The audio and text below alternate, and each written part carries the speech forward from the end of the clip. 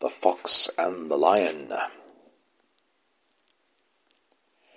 A little fox was out playing one day when a lion came roaring along. "Dear me," said the fox, as he hid behind a tree. "I never saw a lion before. What a terrible creature! His voice makes me tremble."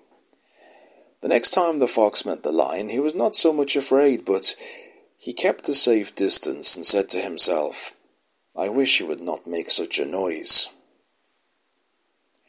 The third time they met, the fox was not frightened at all.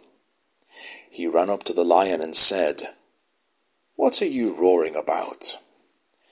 And the lion was so taken by surprise that, without saying a word, he let the fox walk away.